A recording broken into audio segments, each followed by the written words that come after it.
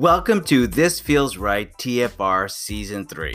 Wow, we are now being listened to in 21 countries, so thank you very much, everybody.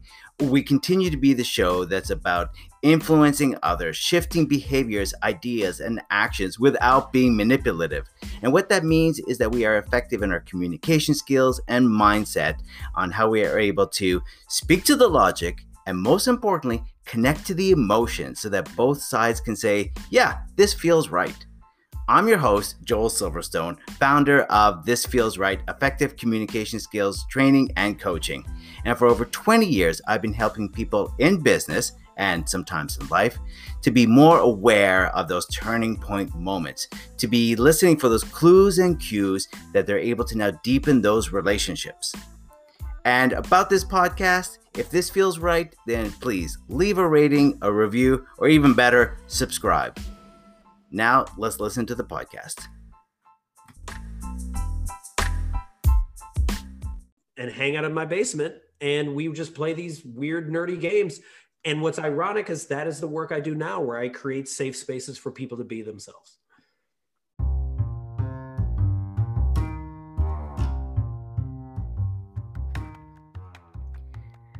That's Jeff Harry, our guest today on TFR. Jeff is the founder of Rediscover Your Play, and where they show individuals and companies how to tap into their true selves, to feel their happiest and most fulfilled, all by playing. Maybe you've played with Jeff if you worked at such companies as Google, Microsoft, NFL, Amazon, Facebook. Maybe you've seen Jeff on the international stage as a speaker, or you've seen him as being featured in the New York Times or on CNN. Also, Jeff has been named as one of the top 100 HR influencers for 2020. Now, when I heard the word play, I knew we had to have Jeff on this show because, let's face it, we've become a society where we're counting our steps, we're tracking our thoughts, we're data logging our sleep. It's enough. It's time to get creative. And this is going to feel right in our day-to-day lives and in our businesses. Hope you enjoy today's show with Jeff Harry from Rediscover Your Play. We're going to jump right into play with Jeff Harry, founder of Rediscover Your Play. Let's jump in. So I've got two questions for you. Two questions. Awesome. I'm going to throw you both at the same time because it's kind of that weird play question. Yeah. All right, here we go. First question is, what feels right about play? And I'm going to push that second question in there, which is, why doesn't it feel right that we want to play? So what feels right about playing, and why doesn't it feel right to play? I think what feels right about play is when you are truly your truest, most authentic self, you are in a space of play. Like if you think of your most memorable moments in your life, a lot of them are play moments. You're fully present, and I define play as any joyful act where you're fully present in the moment, where there is no purpose, there is no result. You're not you don't have any anxiety about the future. You don't have any regrets about the past. You are just fully in the zone, right? You're fully in flow. You're fully you. Yeah. And that is what feels right. And that's like a magical moment that we only have a few times in our life. So that's part of the reason why I advocate for play so much, because I'm trying to help people get back to that. As for why play doesn't feel right, that's a great question. And the answer is 148,000 no's. And what I mean by that is, by the time you're 18 years of age, you've been told the word no at least 148,000 times. That's according to certain studies, right? And you may have heard the word yes maybe 8,000 to 10,000 times. So you have all of that. Then you go to school where you're should on all the time by your teachers, by adults, by your parents. You should do this, you should major in this, blah, blah, blah, And then you're in school where you're told to raise your hand all the time. You're told to ask for permission. And then anytime you're trying to be yourself, you're told you're being too much, you're being too mischievous, you're being just too, why are you just being too right now, Jeff, Joel? You're just acting so silly, right? And then you get to, your teenage years and you're inundated with so much media, and now social media, that we get more information in a day that people got in 1950 in a year. So, and all of that information, all that social media is telling you you're not enough. And that in order to be enough, you need to buy this product, or you need to emulate this Instagram influencer, or you need to be like the next Simon Sinek or Brene Brown or Tony Robbins or Gary Vaynerchuk or whatever. But for everything you do, don't be yourself. Just don't be you, man, because that's the worst, right? So you're being communicated all of this information. Right? Ken Robinson talks about schools kill creativity. It's just like, NASA did a study that kids when they're 3 have like a 98% genius level. By the time they're 18, they have a 7% genius level. By the time they're adults, that's down to like 2-3%. NASA is angry because people are not being that creative and playful. So it's such a rebellious, revolutionary act to play, to do something weird, to embrace the weird, strange thing that feels right to you, right? Like, let me start a podcast. That's weird, but I want to do it. Ooh, let me create a video. Oh, let me reach out to this person I've always wanted to reach out to. Like, following that curiosity is so hard to do. So if you're able to do it, you should give yourself credit for it. You hit so many notes in that, like my head is nodding, going, yeah, so true, nailed it, you got it. And we're going to talk a little bit later about the inner critic, that no voice, where we now own that no voice. We're like, we heard it so many times. I got it. I know how to say no. Right. We'll come back to that. As you were featured in that New York Times article, they were talking about play being, silly, unproductive, time consuming. And that's the point precisely. Yeah. And I think you nailed it when you said that play really is, it's not about a purpose. It's about being in that present moment. And there's that feeling that we get in that moment. So what's happening to our brain in that moment? When your brain goes from a beta state to a flow state, is you actually go through something called transient hypnofrontality. And what happens is a part of your prefrontal cortex actually starts to shut down, and your inner critic starts to dissipate. And then your implicit mind appears, and you become highly creative. You start seeing all these possibilities in front of you, because a lot of adults get so fixated on one result, and expectations are the thief of joy. But when you're in a flow state, you're open to all of these opportunities in front of you. You get this shot of dopamine, and you become very curious. And you've been in this state when you travel and you're just saying yes to everything. And you're like, oh yeah, sure, I'll hop on this moped of this random stranger, and they take me over to this deserted island. And all of a sudden now I'm at a party that I never thought possible. Then you meet someone that you might fall in love with. And you're doing this, and you're having this adventure because you're open to saying yes to everything, right? You're just open to the possibilities in the world. And my friend Desiree taught me this, which I really felt, and it feels right as well, to ask myself this question of like, how can it get any better than this? And when you ask that from a curious place at the beginning of your day, most people watch news to begin their day, 20% less productive when you watch news. But if you start your day, positively priming your day. I happen to make a ridiculous TikTok video a lot of times to start my day because it's fun, but it sets my day in the realm of play. That when I ask myself, ooh, how can I get it better than this? I just made this video. Ooh, how can I get it better than this? Ooh, I talked to this guy, Joel from Toronto. Ooh, how can I get it better than this? Oh, I get to talk to my friend Louise and we brainstorm something super cool. Ooh, how can I get it better than this? I get to see my girlfriend later on. Ooh, how can I get it better than this? I don't know. And you're just curious about it. Your day becomes totally different. The flip side of that is when we have a bad day, we actually don't have bad days. What we're having are bad moments. Mm-hmm. And then your thoughts last 9 seconds to 90 seconds. That's it. Most thoughts are 9 seconds to 90 seconds. But then you ruminate about that bad moment over and over again. And then you prime yourself to look for bad moments throughout the rest of your day. By simply asking the question, how can I get it any better than this? You can actually change your day. and maybe your life. Really good point about how can you get any better than this? And it's about, each day is a blank canvas.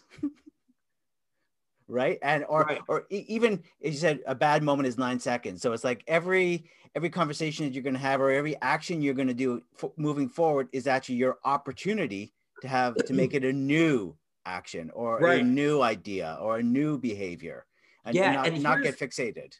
exactly. And here's the thing, I'll say it again, of the expectations are the thief of joy, right? And that is really important, because that is why 2020 has been really challenging for a lot of people. On top of COVID and all the other stuff, so many people, including myself, had visions of this perfect 2020, right? This was going to be my year. I was going to double my business. This is the year I'm going to travel all over the world. This is the year I'm going to get married. Like everyone had these things, and then it didn't happen, which is fine. Like, and you can feel disappointed about it, but then a lot of people didn't let that go.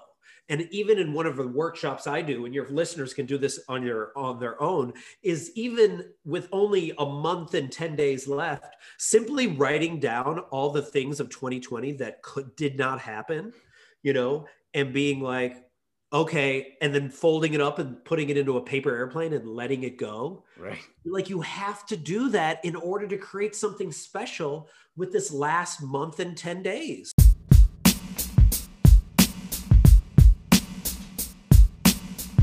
So here's one where you can actually figure out who you are again, or get reminded about who you are. So reach out to 3 to 5 of your closest friends, family, clients, whoever it is that you consider really close, and ask them these 2 questions. Okay. What value do I bring to your life? Mm-hmm. Because I think a lot of times we don't know the value that we actually bring to people's lives. We don't know at all. And it's amazing just to hear that back, all that love, right? So what value do I bring to your life? And then the second question is, when have you seen me most alive? And that stems from Howard Thurman's quote of, don't ask what the world needs, ask what makes you come alive. Because what the world needs is for more people to come alive. Right. And what happens when you ask, what value do I bring to your life, and what value when have you seen me come most alive, which also can be asked as like, when have you seen me most playful, most creative, most present, right? When you ask those 2 questions and you get the answer back from 3 to 5 people, you'll be fascinated with what information is now right in front of you. The way in which I even came up with the name of my company was this way, like Rediscover. People would be like, oh, you helped me tap into like my inner child, or, oh, you helped me like play more. Oh, you helped me like rediscover something that I forgot about. And it's just like, rediscover your play. And they were like, yes, that's it. And what was interesting is when someone said that to me, rediscover your play, I literally did say, that feels right. Like that is so you'll know that when you get all of that info from your friends, you'll know like, oh my gosh, I do that when I'm fully present. I do that. That is the way I play. I should do more of that. What's sticking with me so far is we fixate on that 9 to 90 seconds of the things that went wrong.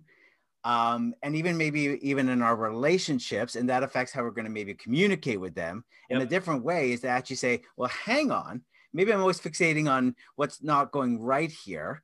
But what about if I was asking these 2 questions? What value do I bring to your life? And when have you seen me most come alive, or be most present, be most imaginative?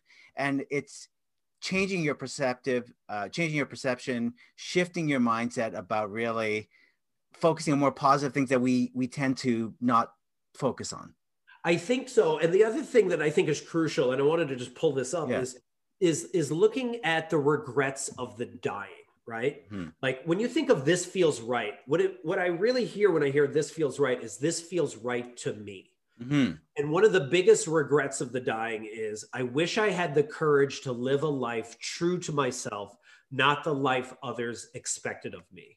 And I think so much of why we don't feel right a lot of times, right, is because we are trying to impress somebody else, and the question I always ask people is like, who are you trying to impress right now?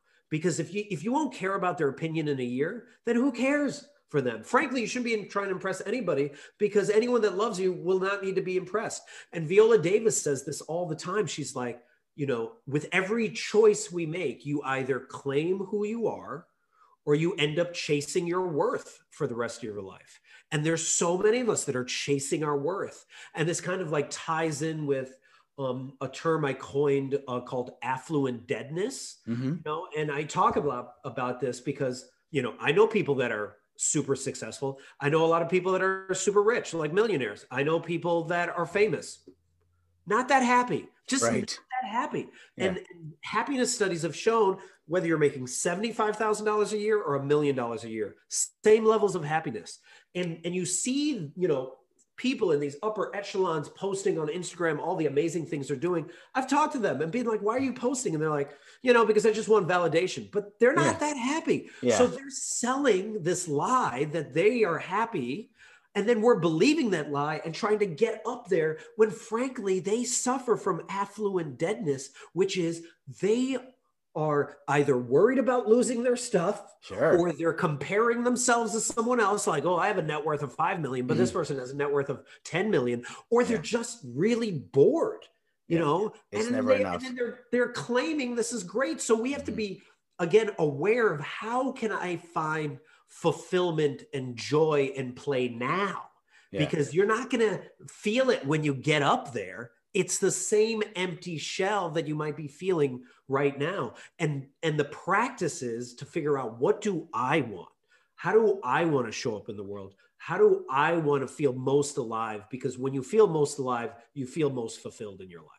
Absolutely. Well, then, speaking about all this validation, I think comes with the idea of work hard, play hard, right? So as a, and you have a quote where you say, we're going for a bike ride, and the bike ride becomes about, I'm going to lose 5 pounds in the bike ride versus that bike ride for fun. Because, as a kid, and I can relate to that, as a kid, I loved going for a bike ride. It wasn't about doing, I had to get 20 kilometers in. It was about, fun. Right. So I think this ties into our expectations of ourselves, that we can't let go. Right. And the analogy I give is like, okay, imagine if someone traveled to Paris and they were like, okay, I'm going to rush and see this. I'm going to rush and see that. I'm going to do this. I'm going to rush and see that. And then I'm just going to get this over as quickly as possible. It's like, no, dude, you enjoy the process. You enjoy the ride. You go through the roller coaster that is life. I think what's so fascinating to me about adults is we plan out so much, partly because we're scared, right? But we plan it out in such a linear way. Like if I do A, then I get to B, then I get to C. Right. Yeah. How's your life? None of it has been linear. If you look back at it now, the way in which you got to where you're at, you could have never planned that. So why are we planning stuff in such a linear way? Why are we setting ourselves up for disappointment that way instead of just being able to adapt and be more organic? I have 2 more questions. And the next question is this, we were talking before about that no. Oh, yeah. Let's take maybe just 2 or 3 minutes here and talk about the inner critic. And then I have our final question for you. Yeah. So let's actually just run through it. Like, let's break down the exercise. So anytime you're feeling crappy about yourself, your inner critic has been hanging out for a while, right? It's been insulting you. And so I learned this from my friend Marsha Shandor about naming the inner critic is such a powerful exercise. So I made a play experiment with it. So here's what you can do at your home anytime you're feeling bad, right? That inner critic is there. So start writing down exactly what it's saying to you. So get quiet and write it down. So it might be being like, you're an imposter. You're always going to be broke. You're always going to be alone. You're never going to accomplish anything. Just write down all of the things. Hang on, Jeff. Are you reading my list? Exactly. Right? Like all the things, right? Yeah. Because what's funny when I run this workshop with people, what you just said is everyone has very similar ones, right? Sure. Yeah. Everyone does. So you're writing these all down, right? And then as you're writing them down, start to think, who is saying this? Mm-hmm. What does this person look like? What does this person sound like? Is it the bully you dealt with in high school? Is it some people from 3rd grade? Is it that teacher that you had that triggered you? Is it your parents or maybe your aunt or uncle or grandma? Like, who is this person, right? Who's this character? And then finally identifying what they sound like, what they look like, and writing it down. Finally name your inner critic. So I named mine Gargamel. So whenever Gargamel shows up, Gargamel's job is to just suck all the fun out of everything. Right. So Gargamel shows up and he's just like, you're a loser, you're always going to be alone, you're not going to have any money, blah, blah, blah, and now whenever Gargamel shows up, I'm like, oh, I can actually acknowledge Gargamel. And I'm like, wait a minute, am I a loser? No, I don't think so. Wait, am I going to be broke? Actually, my bank account says differently, Gargamel. Am I going to be alone? Well, actually, I'm with someone that loves me and I'm surrounded by people that love me. So you just start to respond to it and not from like an angry way, but being like, hey, I hear you. It's the 13-year-old me that's trying to protect me. It's okay, and you would. So Jeff, let me ask you about that then, because the Gargamel now, let's say you say you're going to be broke, you're going to be alone, and let's just say you are broke and you are alone, and it's like fulfilling these prophecies.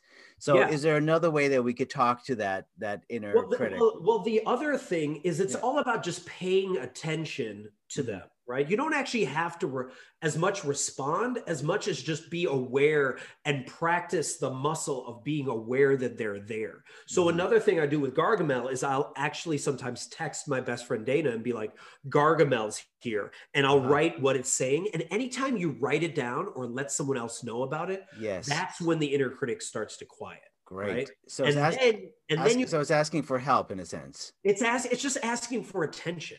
It's just warning you to be like, be careful. And you're like, I know, I'm being careful. Thank you. Appreciate it. And also you're not driving the car right now. You're going to sit in the back seat. But then the second thing you can do, which is also really awesome, to answer your question, is then you can look at the list of the things that are on there and you can start to flip them. So I'm going to be broke. No, actually, I'm going to be, I'm going to live in a life of abundance. Oh, I am going to be alone. Actually, no, I'm surrounded by, or I will be surrounded by people that love me. And when you flip all these and you start to say those to yourself more, that is when actually not only are you then quieting your inner critic, but you're giving power to your like inner child, your inner superhero, your inner cheerleader, that voice that feels right? Yeah, that's like, you got this, you can do this, believe in yourself. Like that quiet voice starts to get more power. And then all of a sudden you're able to practice being more you, because then you're not listening to all the no's of the past, because that's old you and you're done with listening to old you. I think this goes back again to that point you said about that. Again, keep going back to that 9 seconds or 90 seconds, which is that inner critic. And we let that control our whole day. Yeah. But if you say, hang on, I'm going to take control of it, is what you're saying. Yeah. I'm going to write it down. And I'm going to think, is there some ways that I can put a positive shift on this? Is there a way I can ask for help? Is there a way I can look at this from a different point of view, from a different perspective? Am I really alone? Is there maybe, is there one person that cares for me?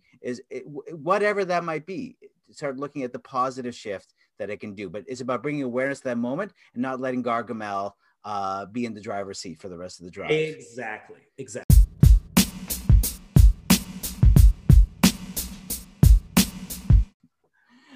All right. Here's our final question, Jeff. We're going to talk about the feel right moment. And it's a moment maybe that didn't quite feel right. And maybe it was something that you got feedback or you got suggestion and it didn't quite feel right at the time. But then it was a turning point. You realize, oh, no, wait, this is what I'm going to do. I'm going to implement that and see what happens. Does that make sense? Yeah. Okay. Yeah.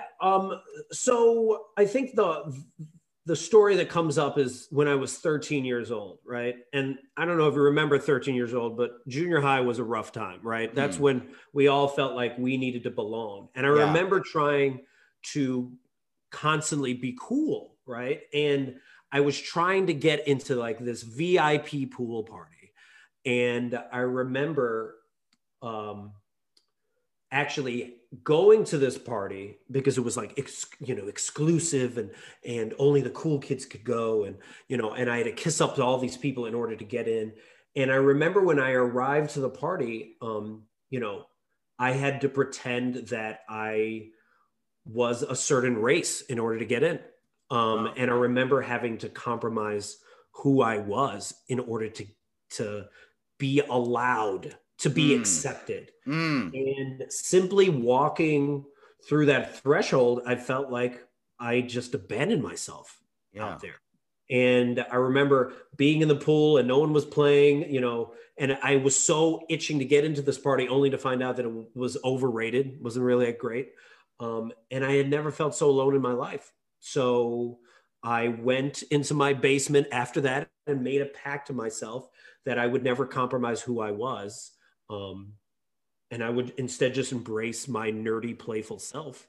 And I just started creating games in my basement, and my friends find out, and the ones that didn't want to be cool, the ones that didn't want to be professional, as we talk about now, would come and hang out in my basement, and we would just play these weird, nerdy games. And what's ironic is that is the work I do now, where I create safe spaces for people to be themselves.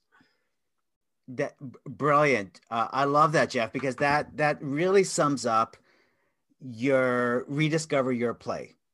That really sums up rediscover your play, which is we've allowed the no's to take over our lives. We've allowed these expectations that we've put on ourselves, that we've seen through social media or looking at others, to rule the way we do it. And you had this realization at 13 that no, this is not, it's not worth it to be the cool kid, to be, you know, untrue to who I am as a person, to my beliefs, to my values, to pretend that I'm another race, to try to fit in. This is not happiness. This is not, as you said, play is being fully present. Right. And when you were fully present was you created a safe space, which is what you do with organization. Go, it's okay to play because the reward is, it's going to trigger the dopamine, which is this feels good, this feels right. And that creates creativity. Exactly. Lovely. Jeff, thank you so much for being a guest. It's Jeff Harry on Rediscover Your Play. So Jeff, I know you got a lot of different handles. So let's take a couple minutes here and maybe share with us, where can we find out more about Jeff Harry and Rediscover Your Play? Yeah, the easiest way is simply come to my website, rediscoveryourplay.com, click on the Let's Play button where I have all these play experiments you can do. And there's another button there where you can click on it and we can have a conversation where I can help you tap back into your inner child so you can actually kick ass in this world and make the impact you actually want to do. Love it. Thank you so much. This has been TFR, This Feels Right, and we will see you next week. And scene. Thank you for listening to today's podcast. What questions, comments, or thoughts you may have, then connect with me, Joel Silverstone, on LinkedIn, or come on over to thisfeelsright.ca. And again, if this show felt right, then please leave a rating, review, or subscribe. We'll see you next week.